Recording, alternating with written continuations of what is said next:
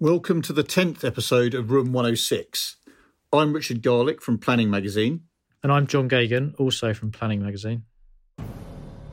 Every fortnight we enter Room 106, the subterranean chamber into which all new planning information is fed, and extract the key things you need to know. The podcast is called Room 106 after Room 101, the place in George Orwell's novel 1984 that contains a prisoner's deepest fears. We're suggesting that, for ourselves and for some of our audience, there can be a sense of foreboding about digesting the latest developments in the sector. It's called Room 106 instead of Room 101 in honour of the tortuous Section 106 negotiations that can take place when councils are trying to agree how much developers should pay for infrastructure. So, coming up, the key news stories of the past fortnight or so, and why they might be important for you. We'll look at why decision-making on housing applications in a large part of the Chilterns, including an entire local authority area, has been frozen. Meanwhile, the measures to prevent water pollution that have been widely reported to have blocked development of 30,000 homes are being extended to 42 more councils. We'll explore the implications. And we'll report on the planned acquisition of one of England's biggest planning consultants. I'll also be highlighting one of the quirkiest stories from the past 2 weeks.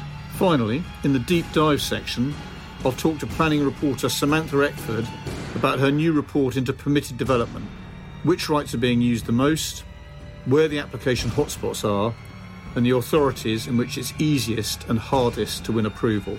By the end of the show, you should know enough to emerge unruffled from your next meeting. So, time to bite the bullet. Ready to go in? Fair enough.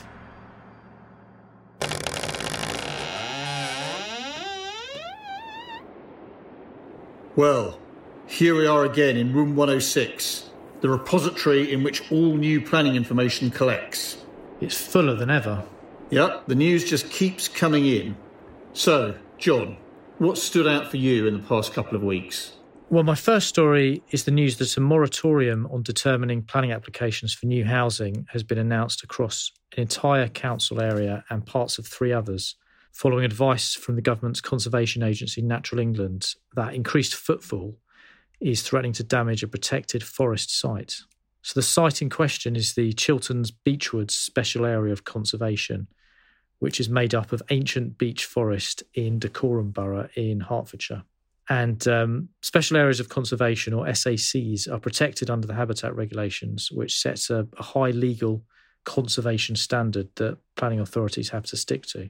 And on Monday last week, Natural England wrote to 5 local planning authorities around the SAC, raising concerns that emerging evidence was indicating that the protected site was experiencing significant recreational pressure. And these authorities are Buckinghamshire Council, which is a new unitary authority, Central Bedfordshire Council, Dacorum Borough Council, St Albans District Council, and Hertfordshire County Council. In its letter, Natural England said that planning applications for new housing provision in the areas around the SAC could present a serious potential conflict. It said that unless an applicant could prove how it will avoid adverse impacts on the SAC, it advised that the 5 councils freeze all decisions on such planning applications within what it called a zone of influence, which extends for 12.6 kilometres around the edge of the SAC site until a strategic cross-council solution is developed. Okay, basically, they're worried they've got this valuable site. They're worried that more house building around that valuable site is going to lead to more people walking their dogs, taking their kids for walks, etc., on that site, and that's going to cause ecological damage. Yeah. And they need to find some kind of solution to this, and we don't know how long that'll take. So, am I right in understanding that there are sort of 2 areas affected by this? There's an inner area and a wider area. Can you tell us a bit about that? Yes, you've got the wider area, which is a 12.6 kilometre radius around the edges of the SAC. And it's that area that Natural England has said that council should postpone decisions on new housing applications until a mitigation strategy is in place. But they've also highlighted a particular site within the SAC, which is the Ashridge Commons and Woods Site of Special Scientific Interest. And according to a report for Natural England, it said that this area experiences the greatest recreational pressure. And according to the council most affected, Dacorum Council, it said that any proposals for new homes that are within 500 metres of this site of special scientific interest are likely to be refused. And then it said it wouldn't be issuing decisions on similar applications elsewhere in the borough until this mitigation strategy is secured.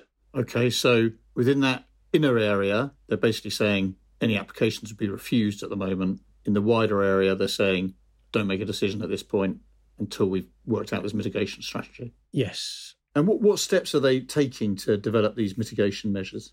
So Natural England hasn't said what the measures will be yet, but it says that the councils concerned are working with Natural England and the National Trust, which is a landowner in the area, on preparing these measures. And Natural England says it's open to ideas as to what these might be, but its suggestions include suitable alternative natural green space, which is where a developer will offset ecological impacts by providing a new ecologically rich area of green space. Another idea is creating what it calls a new gateway to the special area of conservation. Okay, so it's well, at least some of this is about creating other places, other nice places for people to walk their dogs, I guess. Yeah, to keep them away from the SAC. Yeah, absolutely. I suspect I'm in danger of oversimplifying it somewhat there, but so for the moment, how are councils going to handle applications? So Dacorum Council has said that it will continue to receive and process all applications in the normal way, but it's going to postpone decisions until this mitigation strategy is in place. It said it will lead to some delays and inconvenience, but as promised that once the mitigation strategy is in place, it will issue decisions on all the affected planning applications. Obviously, the big question for many developers will be time and how long it will take to get this strategy in place. Yeah, absolutely. Are you aware of any other previous examples of this kind of moratorium? I'm not aware of any where it specifically talks about recreational pressures, but there have been other protected forest areas in Epping Forest and Ashdown Forest where there's been concerns about air quality, and the councils there had been blocking housing applications due to concerns about the impact on air quality on protected forest sites. So concerns about water pollution and measures being taken to prevent water pollution have previously been an issue which has blocked development and significant amounts of development. And I understand that issue has reared its head again in the last couple of weeks. Yes. Last week, a further 42 English local authorities were told that they are affected by nutrient neutrality advice from Natural England, which has brought house building to a standstill in parts of the country already affected by it, which means that the total number of councils that are now subject to this guidance is 74. So it's more than doubled. So this advice from Natural England, so protected sites around waterways that it thinks are in an unfavourable condition because of excessive nutrients, which is things like nitrates and phosphates. And the advice says that projects and plans that are in those areas or affect those areas should only go ahead if they don't cause additional pollution to those sites. So this advice had previously been issued to 32 local planning authorities in England, which included those in the Solent region, as well as Hertfordshire, Kent, Somerset and Cornwall. And we've covered that quite a lot in our news coverage. But then last week, Natural England said it's identified a further 20 protected sites in other parts of the country that are adversely affected by this kind of pollution. And those 20 sites affect a total of 42 local planning authorities.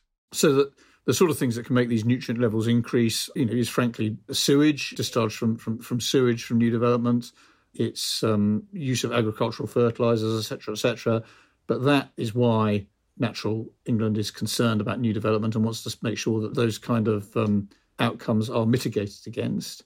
So we've seen it very, the Solent is probably the best known area where there's been a lot of publicity about this blocking house building.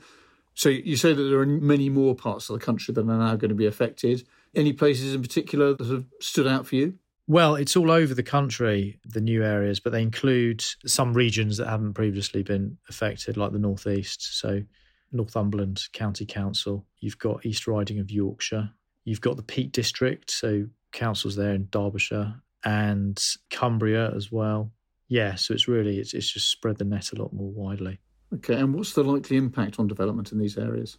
Well, we know from the areas that have already been affected that it's caused a hold-up in determining planning applications for new housing, and that has affected housing delivery. So obviously that's a problem for both developers and councils who have to hit housing targets. There seems to be more and more instances where the environmental impact of development is leading to the need to create special sites to mitigate, whether they're special areas of SANGs, suitable alternative natural green space, or whether it's offset sites creating to make sure that development leads to biodiversity net gain, or whether in the case of this stuff, it's the creation of sites that balance that impact on nutrient levels. It just seems that development more and more is being required to, or is likely to be required to create these special sites to sort of offset the various different environmental impacts of development. So I wonder if we're going to see a lot more of the sort of projects we saw around the Solent to effectively offset any nutrient increases that are caused by development. Yes, that's quite possible. Okay, and then a really big bit of news in the consultancy world. Yes, so my third story is about the news that Stantec, which is an American multidisciplinary consultancy, announcing that it will buy Barton Wilmore, which is one of the UK's largest planning consultancies. So Stantec has said that it expects to buy Barton Wilmore by early April 2022. We don't know the financial terms of the transaction yet. We do know that Barton Wilmore is going to change its name, so it's going to be, presumably they'll be going under the Stantec name. And Barton Wilmore is a very well-established planning consultancy, so it's a very well-known brand in the sector. According to our most recent annual planning consultancy survey, Barton Wilmore was ranked the third biggest UK consultancy in terms of the number of chartered town planners it employs. But Stantec is another big planning consultancy now. So they bought Peter Brett Associates a few years ago, which had been one of the top 20 firms in terms of number of professional planners it had. So it's quite a big player already. So the fact that it's bought Barton Wilmore now will make it'll be interesting to see the results in next year's consultancy survey, because you'd expect it to be vying for one of the top spots, given how big its planning team will now be. But we don't know yet how the acquisition will affect staff numbers. Why does Stantec say they want Barton Wilmore? So we don't have lots of details on that yet, but they did say when they announced the acquisition that they're looking to strengthen their project delivery expertise across several sectors. And they did highlight Barton Wilmore's master planning and urban design capabilities as something they felt could enhance their offer. It rings a bell that this is one of quite a number of acquisitions of UK planning consultants by American multidisciplinary firms. Is that right? Or North American multidisciplinary firms, anyway? Yes, we had a spate of those kind of takeovers a few years ago in 2019. So we had WYG was bought by Tetra Tech, and it now goes under the Tetra Tech name. We had Indigo Planning being taken over by WSP, which is Canadian. And then, of course, GVA, which was a very big property firm with a big planning team, was taken over by Avison Young. And it now goes under the Avison Young name. And we've previously mentioned that Peter Brett Associates was bought by Stantec in August 2018. Okay, well, many thanks for that, John. Of course, more details of all these stories can be found on planningresource.co.uk. But I'm going to have to leave you in this mound of planning information, because now it's time for this week's deep dive.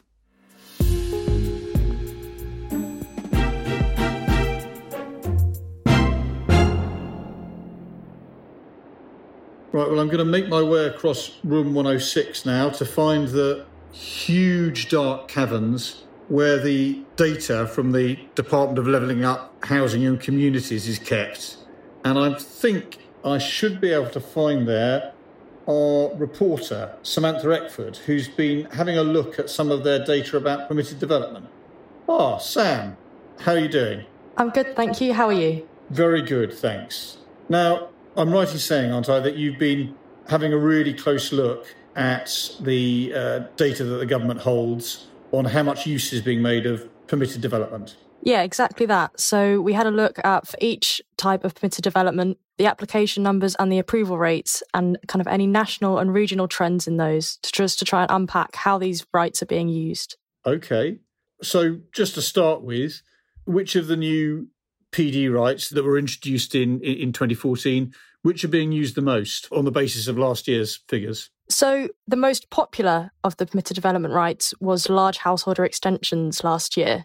So over the 12 months to September 2021, nearly 25,000 applications were submitted for this right. Office to residential was the next most popular category. More than 2,200 applications were submitted for this right, which was closely followed by agricultural to residential conversions with more than 2,000 applications. Okay. What about the longer term trends, for each of those rights? Yeah, so the popularity of large householder extensions is seen in the long term too. So between April 2016 and September last year, it accounted for the vast majority of prior approval permitted development applications. While numbers have fluctuated, there was a significant increase in 2020, perhaps reflecting the growing demand for home renovation, driven by the pandemic, as people began to spend more time in their homes and also may have wanted to make room for more flexible workspace. Okay, so over the long term, that's been by far the most widely used and it's the fastest growing right. What about the other rights? So applications for office to residential conversions, which is the type that's perhaps most familiar to the majority of planning consultants, applications for this right initially fell after the right was introduced. However, similarly, there was a sharp increase in the number of applications submitted in early 2020. Of course, the pandemic has led to a reduction in office working. This means that more sites are readily available for development. But also, new regulations were introduced last year, restricting office to residential conversions. This may have also contributed to the more recent rise in applications, as developers may have sought to submit applications earlier than planned to avoid having to apply the new guidelines. Okay, so they felt that they needed to get their applications in quickly, otherwise they'd have a tougher set of rules to comply with. Exactly that, yeah. And with retail and sui generis to residential, there's a similar picture where the number of applications rose throughout the pandemic as well. Obviously, as with office space, there's been an increase in retail vacancy, which means that there's many more sites readily available for development. So the pandemic might have been quite a significant factor in accelerating use of permitted development. Yes. Okay, so that tells us a lot about the extent to which the different rights are being used. What about approval rates, which seem to be the easiest of these rights to win approval for? Yeah, so we looked, alongside application numbers, we also looked at the proportion of applications requiring approval that were granted by local authorities for each type of right. Our analysis showed that office to residential conversions were the most likely to be approved, while applications for large householder extensions were the least likely to be given the go-ahead. Less than 50% of large householder extension applications were given permission, compared to over 60% of office to residential applications. And this is over the past year, is that right? It is, yes. So that's over the 12 months to September 2021. Okay. And what do you think are the reasons behind that sort of difference in approval rates? So experts indicated that it's most likely because homeowners tend to act for themselves when they submit an application for a household extension, while most applications for office to residential conversions are nearly always submitted by a planning specialist who's going to know more about the regulation and the specific technicalities that they've got to meet. Okay, so that explains the sort of lower rate with large householder extensions. The consultants are, some might cynically say, not surprisingly, suggesting that the reason is that people aren't making enough use of planning consultants to put in those householder extensions. Yes, you could look at it that way. Well, I mean, I'm sure there's something in it as well, because it does stand to reason, doesn't it, that the householder extensions are smaller schemes, which probably are more likely to be put in by people who are acting for themselves rather than taking professional advice. So that explains a certain amount about the approval rates for large householder extensions and the office to resi PD applications. What about agricultural to resi? And what about retail to resi? So for both agricultural to resi and retail to resi, the approval rates fell somewhere between office to resi and large householder extensions. Both saw more than 50% of applications requiring approval be granted permission. And in terms of what we've been looking at here, of course, are all the rights that have been around for a while. They've been around since 2014, or maybe the most used rights that have been around since 2014.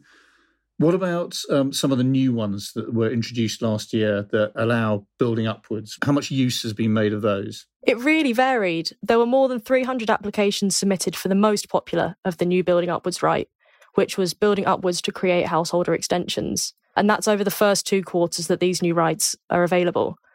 Experts noted that, as with applications for large householder extensions, because there are so many sites that are available, it's not massively surprising that this was the right that saw the most uptake over the first 6 months.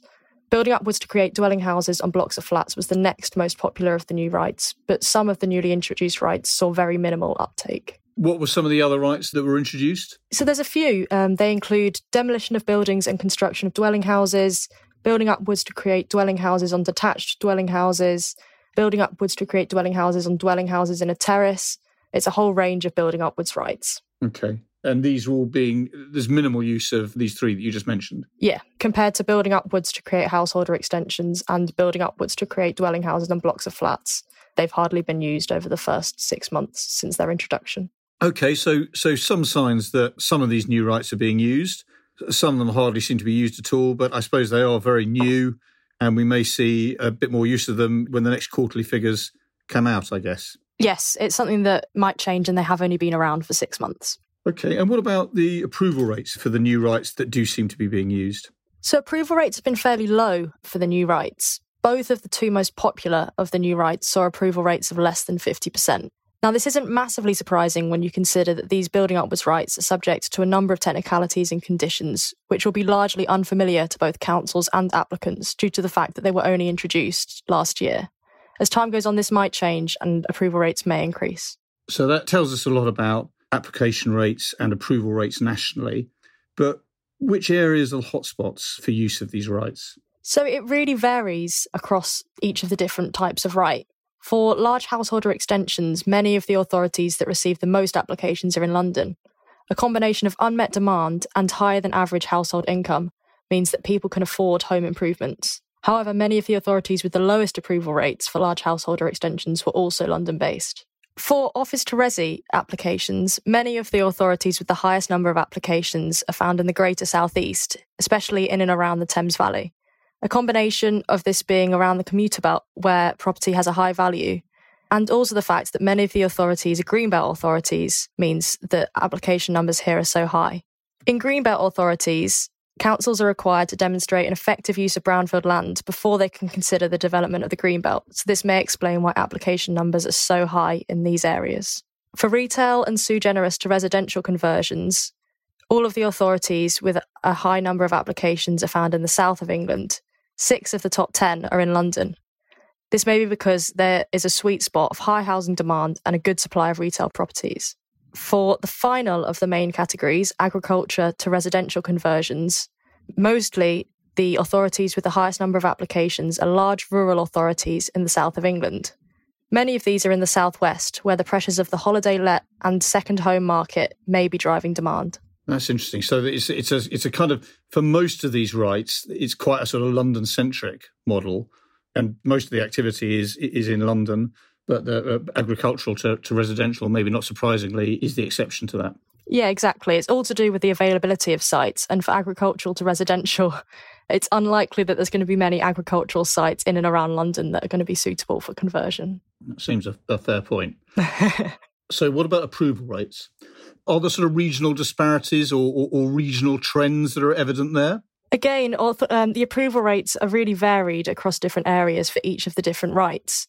So, as I mentioned before, many of the authorities with the lowest approval rates for large householder extensions are in and around London. However, one thing we need to be careful of with approval rates is just considering the fact that not all authorities report their approval rates in the same way.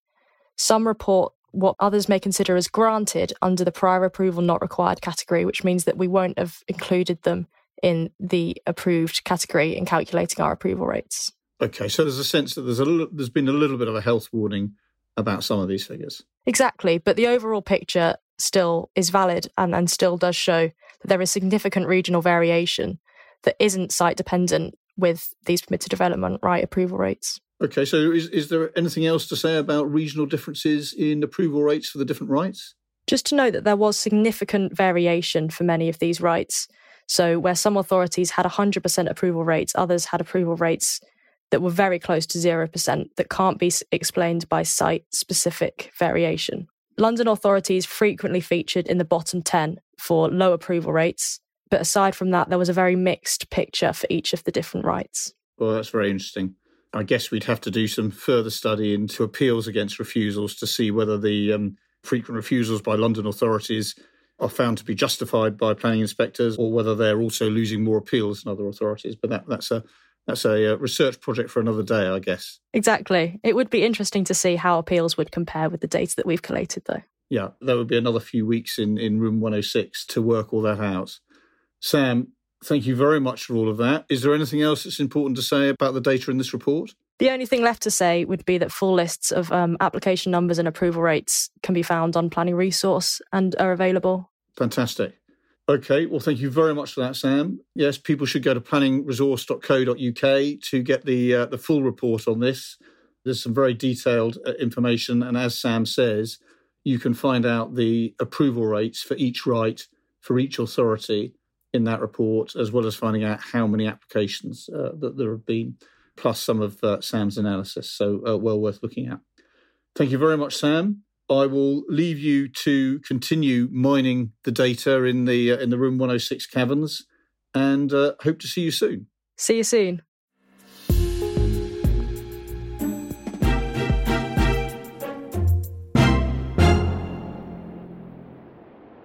Right, now to find John again so he can select his reader's choice, the story that's been widely read by our audience without necessarily being a portentous planning issue. Ah, there he is. Hello, Richard. Hi, John. So what's the reader's choice for this week? Well, my quirky story this week is about an incident of common assault reported to the police by a planning committee member against another one on a site visit. And the allegations were reported by a local news website, On the Wight, which covers the Isle of Wight. And it says that one councillor drove towards another and caused them to jump out of the way during a site visit. So the council is still investigating the incident, and there's not too much we can say, but it has been reported to the police. According to the news website, the allegations have been strongly rebutted by the alleged offender, who has claimed they are part of a conspiracy against him. It's notable because we've covered quite a few stories in the past year about planning committee members behaving badly. So people, well, obviously the news about Handforth Parish Council and that meeting, which was a planning committee meeting, went viral, and that was huge news across the country. But we also had, towards the end of last year, a planning committee member at Malden District Council in Essex who was found guilty of breaching the council's code of conduct at planning committee meetings through disruptive behaviour and shouting at the chair of the committee. Okay, and we should say in this instance, of course, that no charges have been brought by the police. And this is, although the council says it's looking into it, no names have been published. And this is something that's been reported in the local paper. But yet again, it is another example of somebody on a planning committee being alleged to have behaved in an aggressive way. Yes, that's right. We've covered a lot of incidents similar to this in our news coverage in the past 6 months. And commentators that we've spoken to about it say that they think behaviour by planning committee members has definitely got worse in recent years. And they pinpoint the growth of independent political groups that tend to be anti-development, dissatisfaction with higher housing targets, and the use of online meetings as key reasons. Okay, very interesting. Well, we'll see. I'm sure that story was another one that further developments will be forthcoming. Okay, well, thank you very much, John. I think our work is done. Let's get out of here before there are any more announcements or decisions. Great. That's another fortnight summarised. Yes, we'll be back in 2 weeks to give you another update on the key things happening in the sector. Our thanks to producer Daisy Chaku from Rethink Audio. In the meantime, don't forget to subscribe wherever you normally get your podcasts. And to get a daily bulletin of planning news, plus weekly analysis, specialist bulletins, and our quarterly print magazine, subscribe at planningresource.co.uk. Thanks for listening. Bye.